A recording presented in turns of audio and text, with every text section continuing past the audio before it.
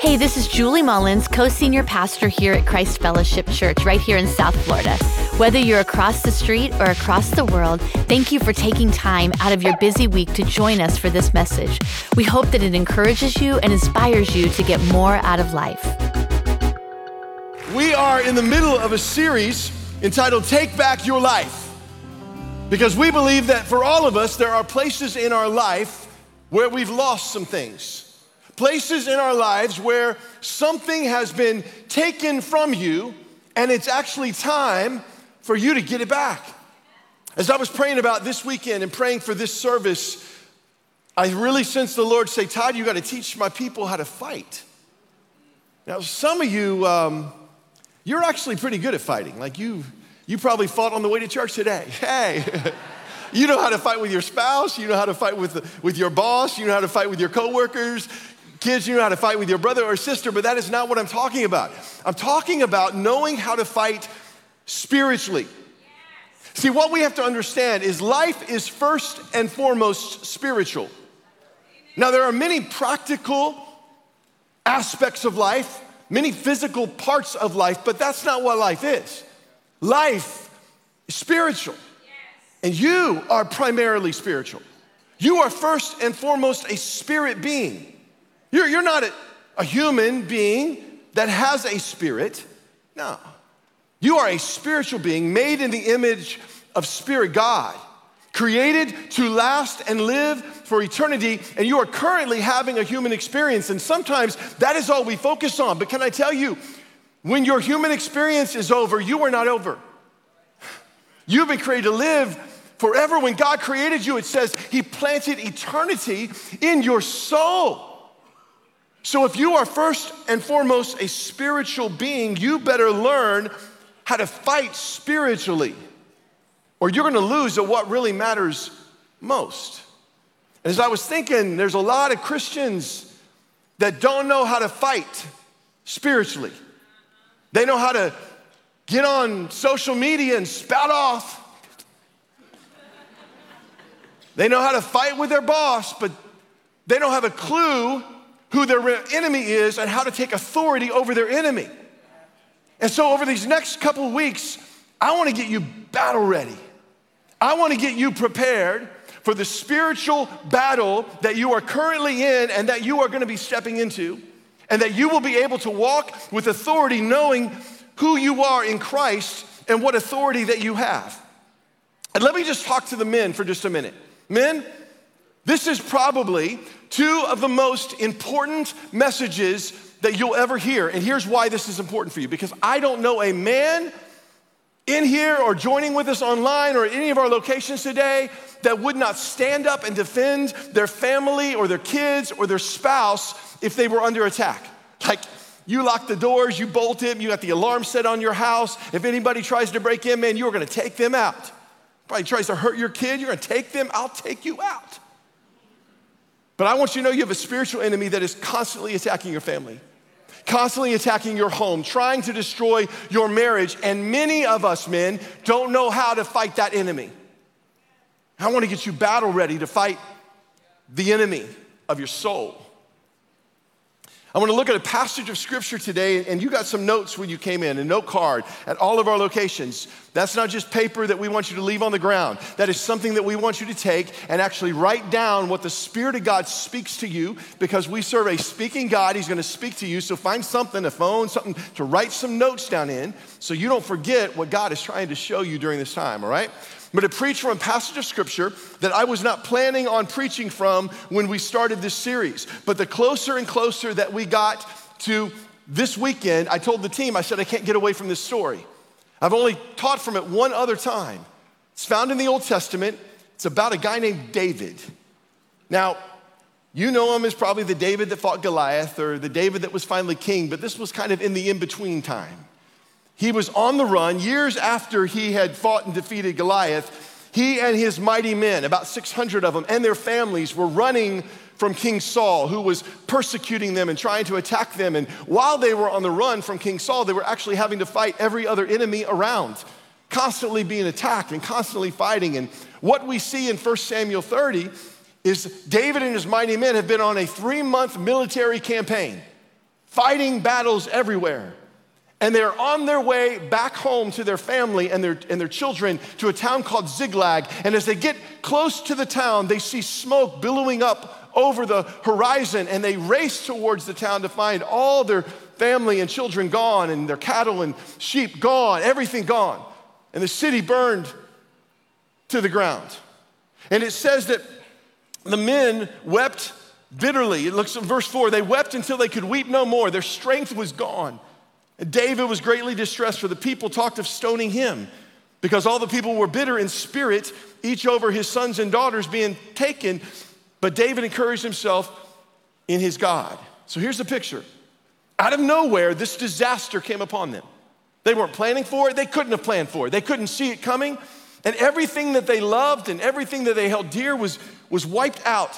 And then they begin to turn on David, who's grieving as well, who's lost the things closest to him. And now the people closest to him begin to turn on him and start to blame him. You know, David had to be going, hold up. Why are you blaming me?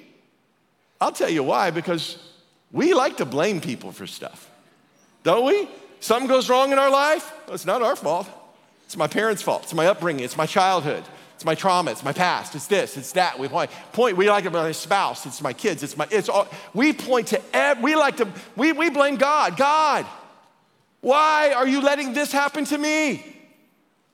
We even blame ourselves, don't we?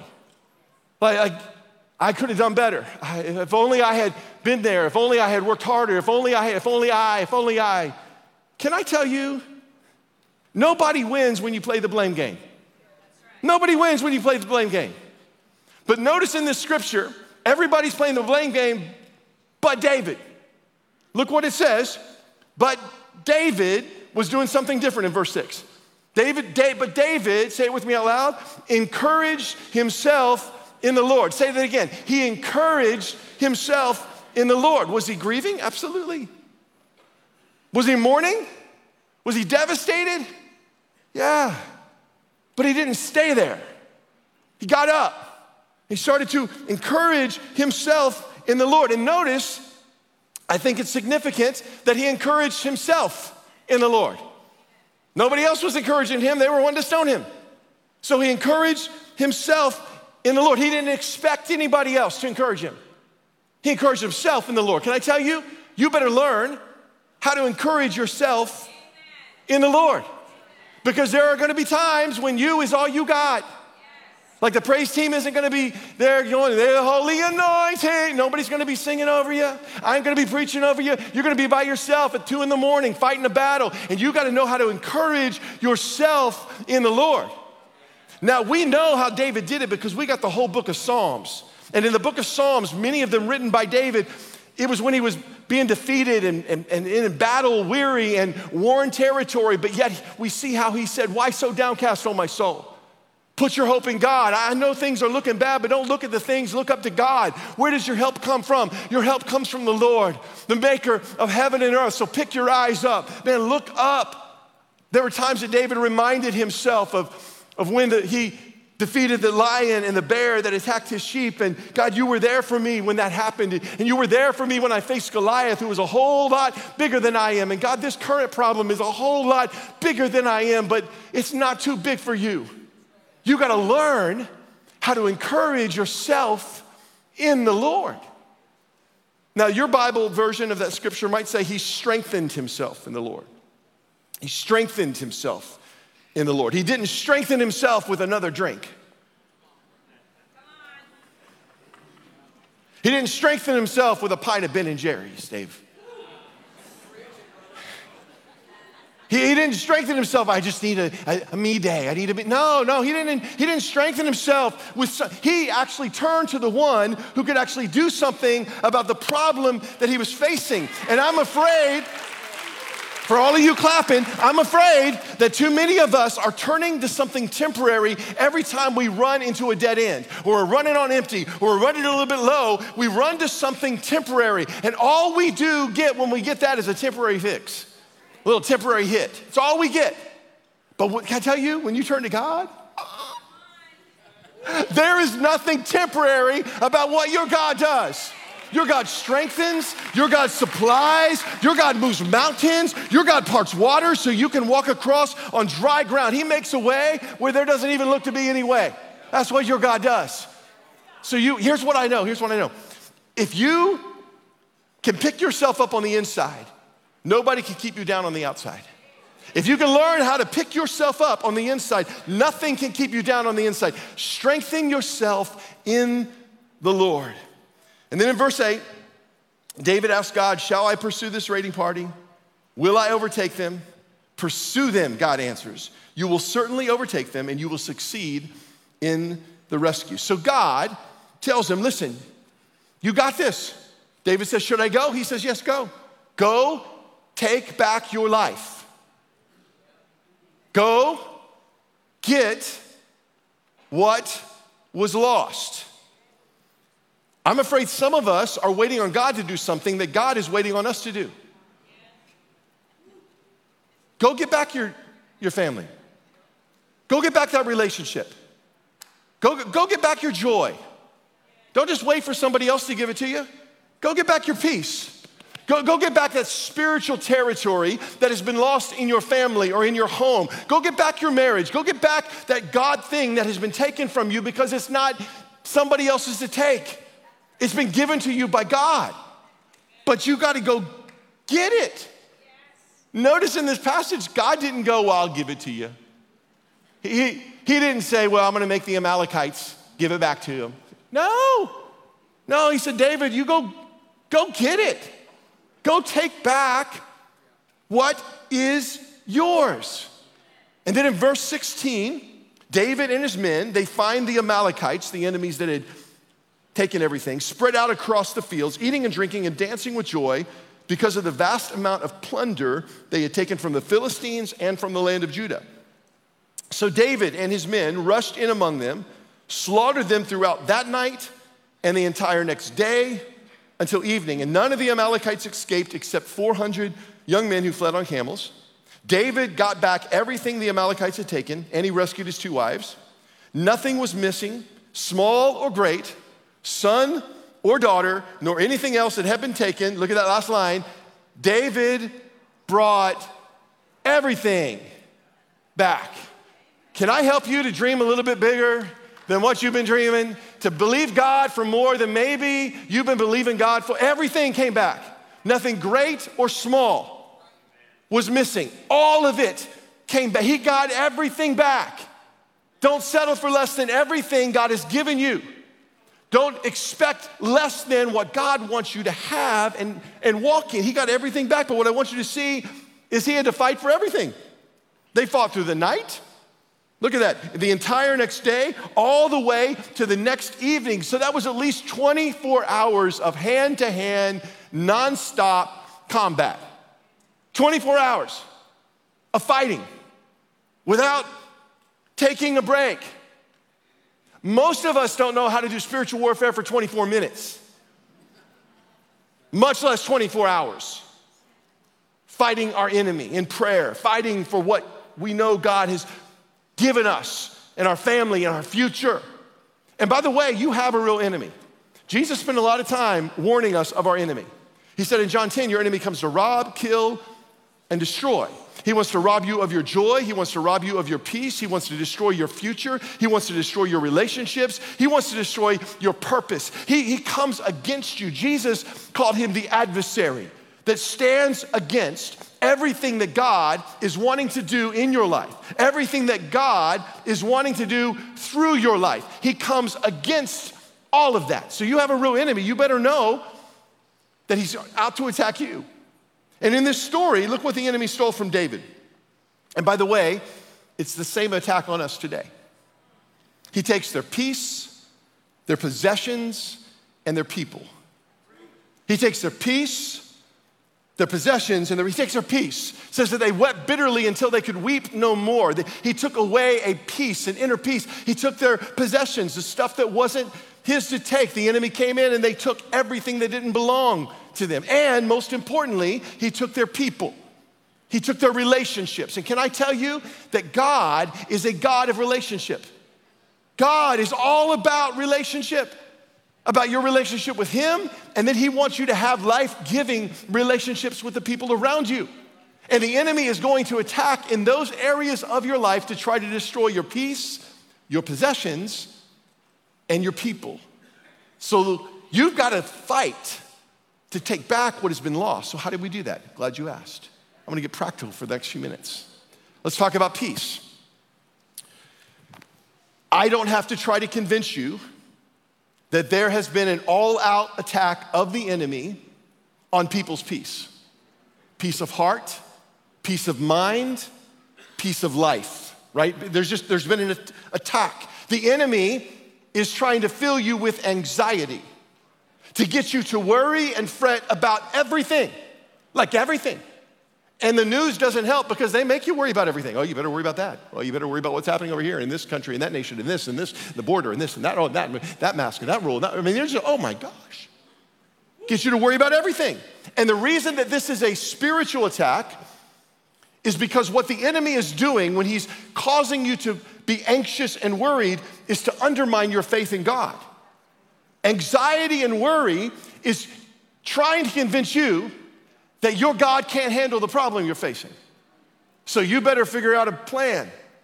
Or maybe your God doesn't really care about you, doesn't care about what you're going through, so you better care about you, and you better care, and you better work it, and you better. It's all to try to get you to doubt God, to undermine your faith in God, that God is who he says he is, that God can do everything that he says he will do. And so the enemy attacks through anxiety and fear and worry. You know the verse in 2 Timothy 1:7.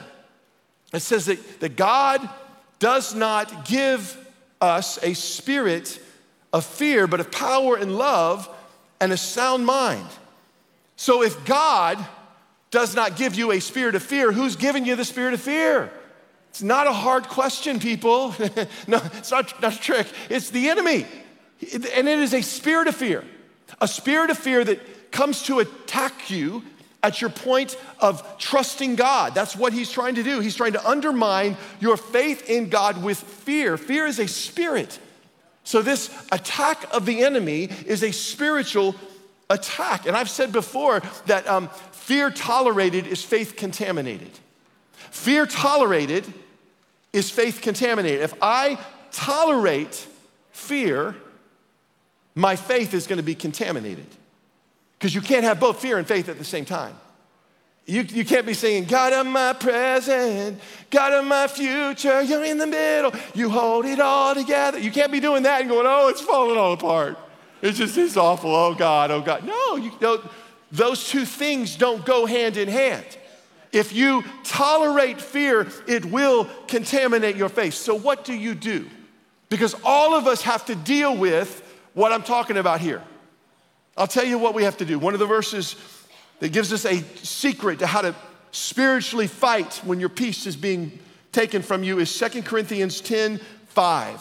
Paul says this, we demolish arguments and every pretension, that word pretension is lie, that sets itself up against the knowledge, the truth of God. And say it with me, we take captive every thought to make it obedient to Christ. All right, there's a lot in that passage. If you can leave that up for me for a minute. First of all, you got to recognize that your enemy is a liar. Your enemy is a liar. Jesus called him the father of all lies, trying to get you to doubt God, doubt his power, doubt his truth, doubt what this word says. So when those arguments come in, those pretensions come in, what we're supposed to do is take every thought captive. We don't just let our thoughts run. We just don't let our thoughts bounce around in our head. Well, what about that? Well, what if that? And if that happens, no, you don't do that. No, you take every thought captive and you make it obedient to Jesus Christ. So when the thought comes in, you're all alone. You don't have anybody. Nobody's going to be with you anymore. No, you say, wait a minute. My Bible says that my God will never leave me, never forsake me, never walk out of me, that he is a friend that stands closer than a brother. So I take that thought captive and I make it obedient to the word of God. When the enemy tries to tell you that your situation is hopeless, that your future looks hopeless, that life is hopeless, you remind him That I know the plans I have for you, declares the Lord. Plans to prosper you, not to harm you. Plans to give you a what? A hope and a future. You remind him of what Romans 15 says. That God is the God of all hope and that he will cause hope to overflow in our lives. So there's no situation that's too hopeless. I'm taking that thought captive. I'm making it obedient. When he attacks you and makes you worry about your finances and provision, you go, no, my God's going to provide all my needs according to his riches and glory through Christ Jesus, my Lord. You take every thought captive. You make it obedient to Jesus Christ. And that's the way you spiritually fight the attack on your peace. Second area that we see is in the area of possessions. The enemy came in and took what wasn't his. And some of you over these last couple years, your enemy has come in and taken something physical that isn't his to take, something that you worked on, something that you built, something that you created for years, your career, your business, and you look around and man, it's barely holding on and you feel like giving up. So I was praying, I wanted to tell somebody, don't give up, just get up. Get back at it, man, go get what the enemy has taken. But there are others of you that the enemy hasn't taken anything from you, you just gave it to him. Can I just pastor you for a minute? Enemy didn't steal it. You took it out of your wallet and you just swiped it and swiped it and swiped it and tapped it and stuck it in. Woo, yeah, I need that. I need those shoes, need that car, need that phone, need that. Woo, woo. Yeah. The enemy didn't take it from you. You just kept buying stuff you don't need with money you don't have. Put it on credit. And MasterCard is now your master. You're discovering what Discover really cost you. You know what I'm saying?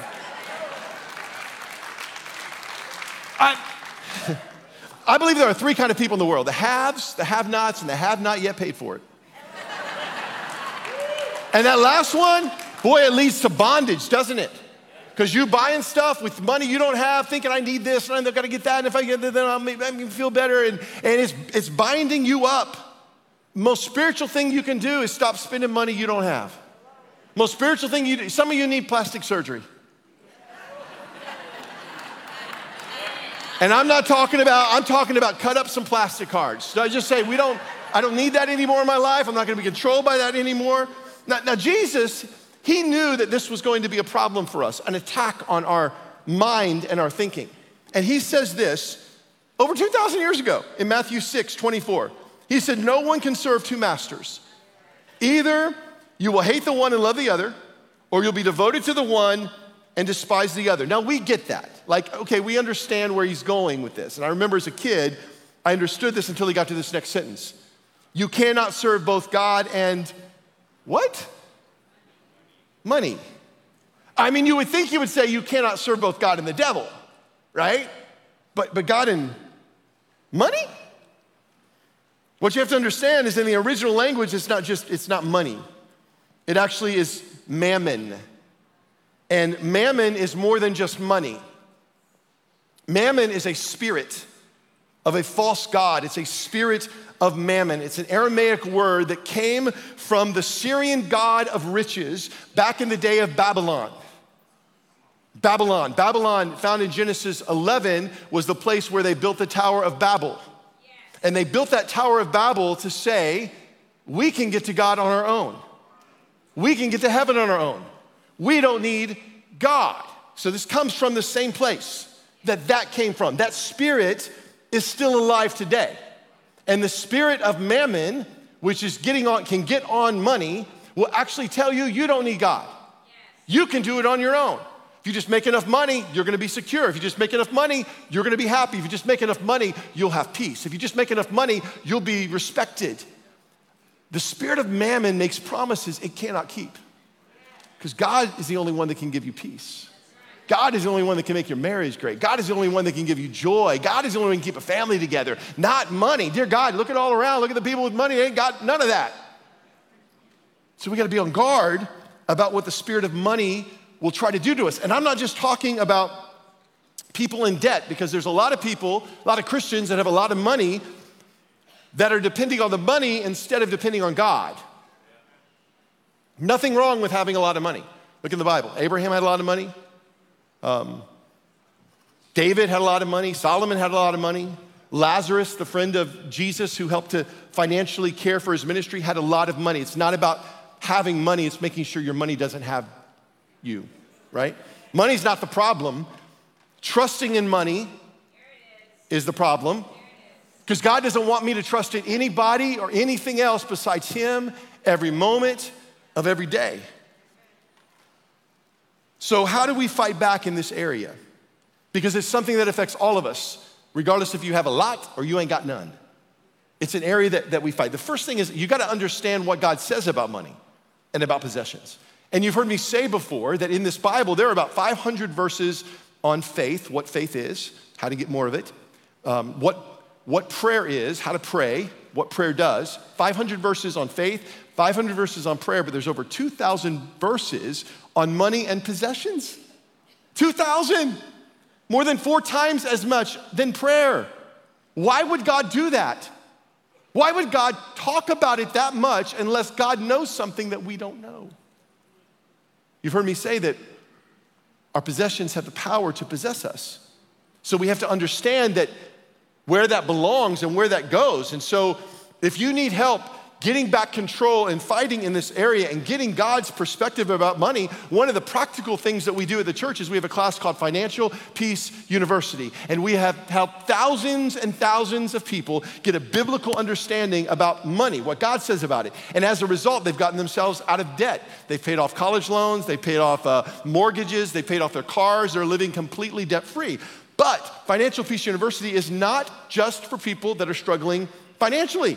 It's actually to help all of us, because some of us are not struggling with debt, but we're spending it as fast as it's coming in. Like, where'd it go? I just got paid and it's already gone. What? True, dear Lord, it's gone, right?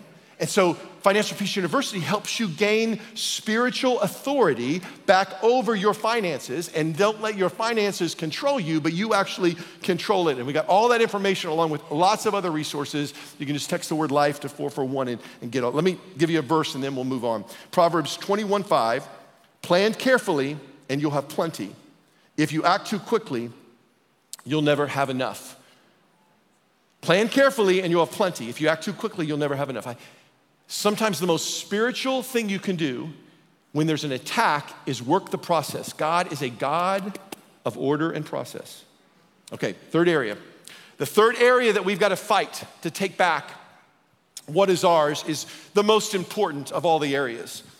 And it's in our relationships. We got to fight for our people, for the relationships that God has put in our lives. And I will tell you that what I have witnessed is this is the area where the enemy fights the hardest. It's in our relationships. And you know it's true. The place that I've seen the greatest loss, the greatest destruction, have been in relationships, in marriages and homes, siblings that won't talk to each other anymore, friends that get all turned around and upside down because of something that somebody said or somebody posted or something did, and all of a sudden, we're all offended. Can't talk to each other. That's the enemy. Work in his work. Don't let him work. Don't let him do what he's trying to do. Now, I can't dig as deep into this as I need to today. So next week, we're going to spend a little more time in this area. I did that to get you back next week. Sorry. And here's what I know. We've all got relationships in our lives where the enemy has been working overtime. And I want to help you spiritually fight back, to take back relationships that have been broken, that have been torn apart. God is a God of reconciliation. He merges and brings back together what has been torn apart. And he wants you to be a part of reconciling and reconciliation. Let me give you one verse that will help you in this area, and then we'll dig into this more next week. Ephesians 6:12. For our struggle is not against flesh and blood, but against the rulers and against the authorities and against the powers of this dark world, against the spiritual forces of evil in the heavenly realms. Your struggle is not against flesh and blood, which means too many of us are fighting the wrong enemy, right? We think that other person is the enemy. We think our spouse is the enemy. We think that guy at work is the enemy. We think our neighbor and their dog that goes in our yard, they're the enemy. No, they're not your enemy. You're not wrestling against flesh and blood. You have a spiritual battle on your hands, so you better know how to fight spiritually. Next week, we're going to dive into Ephesians 6, which is an entire passage to help you fight the spiritual battle that we're in. But today, let me give you two challenges that have helped me in my spiritual fight, regardless of what battle I might find myself in. And I believe they're going to help you this week. Number one, write this down. You got to take the authority. You've got to understand the authority given to you in Christ, by Christ. Too many of us have left the authority sitting on the floor. We got to fight from a place of authority. Romans chapter 16 tells us that the enemy is already under our feet. Why don't you fight from it that way? Right? Right? Why don't we start there? It says in Ephesians 2:6 that God has already raised us up with Christ and seated you in heavenly places, right? Because you belong to Jesus. That means you're already there. Not talking about heaven in that verse. Read the passage. He's talking about here and now. Because you are in Christ and Christ is in you, you are already seated with Christ in heavenly places. Why don't we start acting like that? Why don't we start praying like that? Already over it, already above it, already fighting that way, taking the authority over it. Like, I'm not gonna be frightened when my enemy comes at me, because greater is he that's within me than he that's within the world. Now, what you gotta see is that your authority is directly connected to your identity. Because you are in Christ and Christ is in you, you have a supernatural, God-given authority in your life to fight the enemy. So take the authority. Now, if you don't have that new identity, then you don't have that authority. And you're gonna be beat up spiritually, walking around completely defeated all the time because your enemy is attacking you. And if you don't have that relationship with Jesus that gives you that new identity, in just a minute, I'm gonna pray and you're gonna be able to start there so that you can have that identity and walk in that authority. But let me talk to the rest of us that already have that identity, but you have left out the authority. Like you have not, you are not walking in the authority that is given to you by God. So when you're in a battle, you're like, oh, it's just rough. Oh, dear God, oh. Pray for me. The enemy is just fighting so hard. I just need prayer. Is that how we respond? Or are we supposed to take authority? Say, enemy, you're not allowed. No, you have no authority in my marriage. You have no authority over my kids. You have no authority in my home. You have no authority over my thoughts. You have no place. I remove you from having any say in what's happening in my life because you have no authority. So I take the authority away from the enemy over my life. Take the authority that has been given to you by Jesus Christ. Second challenge I have for you is to go on the attack. Go on the offense. David didn't sit around and hope to get something back. David went after what was taken from him. I want you to go after it this week. And I want you to start by making a list. I want you to write down the things that you need to get back. What is it that you need to get back? Is it your joy? Is it your peace? Is it a relationship that has been broken? Is it some financial loss? Is it a health issue? What is it that you're saying, no, devil, you're not keeping that. You're not taking that away from me. You're not taking my kids away from me. You're not taking my relationships away from me. I'm not letting that, and just list it out. Just make the list. Write it out. Might be all those things you're gonna go after. And some of y'all need to do some homework, okay? This 35 minutes is not gonna get you where you need to go. You actually need to open up the Bible for yourself and learn how to eat the word. Let the word get in you. You get into the word gets in you. You gotta do that for yourself. You gotta write some scriptures down. Put them on your refrigerator. Put them on the mirror. Start declaring them this week. Walk around the house. Your kids will think you're crazy. That's okay. They're gonna find Jesus because of it. Man, declare the word of God. Some of you need to get into a prayer huddle. You need people praying with you over what you're fighting. Because you've been wondering why you've been so defeated and so discouraged. It's because you've been fighting alone. David didn't fight alone. When he went back after the Amalekites, his whole group of men went with him. They fought together. You were never created to fight alone. Find a prayer group. Get in a group. Say, I need somebody to pray with me, to fight alongside of me for what I'm fighting for. fact, at the end of the service today, we're gonna do things a little bit different. We're gonna give you some time. When we end, we're not over. Some of you need to join in prayer with somebody right now. Those of you online, you need to join in prayer in the chat room. You say, I need some people to pray with me about this, to stand with me and to believe God. I want you to know that Julie and I love you, and we are praying for you, and we're praying that in this season that we are going to take spiritual ground that has been lost to the enemy. Spiritual ground in our homes and in our families and in our lives, and you're gonna learn how to be battle ready for whatever the enemy tries to throw at you.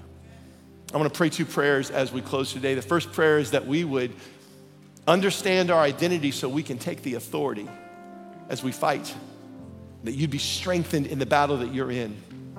The second prayer I wanna pray for those of you that need to get that identity right. You don't really have that identity of being identified with Christ because you've never fully surrendered everything to him. But as you do, it's gonna put you in a place to win at life, to win at everything God has for you, and to walk with God and to know him in a personal way. Would you bow your heads right where you are and let's pray. Father God, we thank you for your word that teaches us, reminds us who we are. God, that we have been created to be victorious. We are the overcomers already through Christ Jesus. We are seated with you in heavenly places. I pray, Lord, that every person here that is in you today would understand their identity and the authority that we have spiritually to fight the enemy that is coming against us. And I pray you'd encourage each one to keep fighting, to not give up, to keep moving forward, I pray. With every head bowed as we continue to pray, if you're here today and you would say, Todd, I need to get the relationship right because I don't know that my identity is really in Christ. This second prayer is for you. You're gonna pray to say, I want Christ to be Lord of my life. I want him to step in and make everything new on the inside of me, and I will follow him. And if that's you and you say, Todd, include me in this second prayer, right where you are, would you just raise your hand? That's it. All our locations here at Gardens, hold them up high. Yeah, you're saying, I want everything God has for me. We're all gonna pray this out loud, but those of you with your hands up, this is your prayer today. So why don't you pray just a little bit louder? Just say this, say, Dear Lord Jesus, come into my life. Be the Lord over my life. Forgive me of all my sins. I will follow you. The best I know how. For the rest of my life. In Jesus' name I pray. Amen. Would you help me thank God for all those that made that decision today? God bless. Thank you again for spending time with us today. If you're looking to take a step in discovering the more that God has in store for you, just text the word podcast to the number 441-441 and then select the option that applies to you. And if you enjoyed this message, just make sure that you subscribe and check out our podcast channel for past episodes. A special thanks to all of you who so generously give to all that God is calling us to do together. It's really because of you that everything we do is possible. We'll see you right back here for next week's message.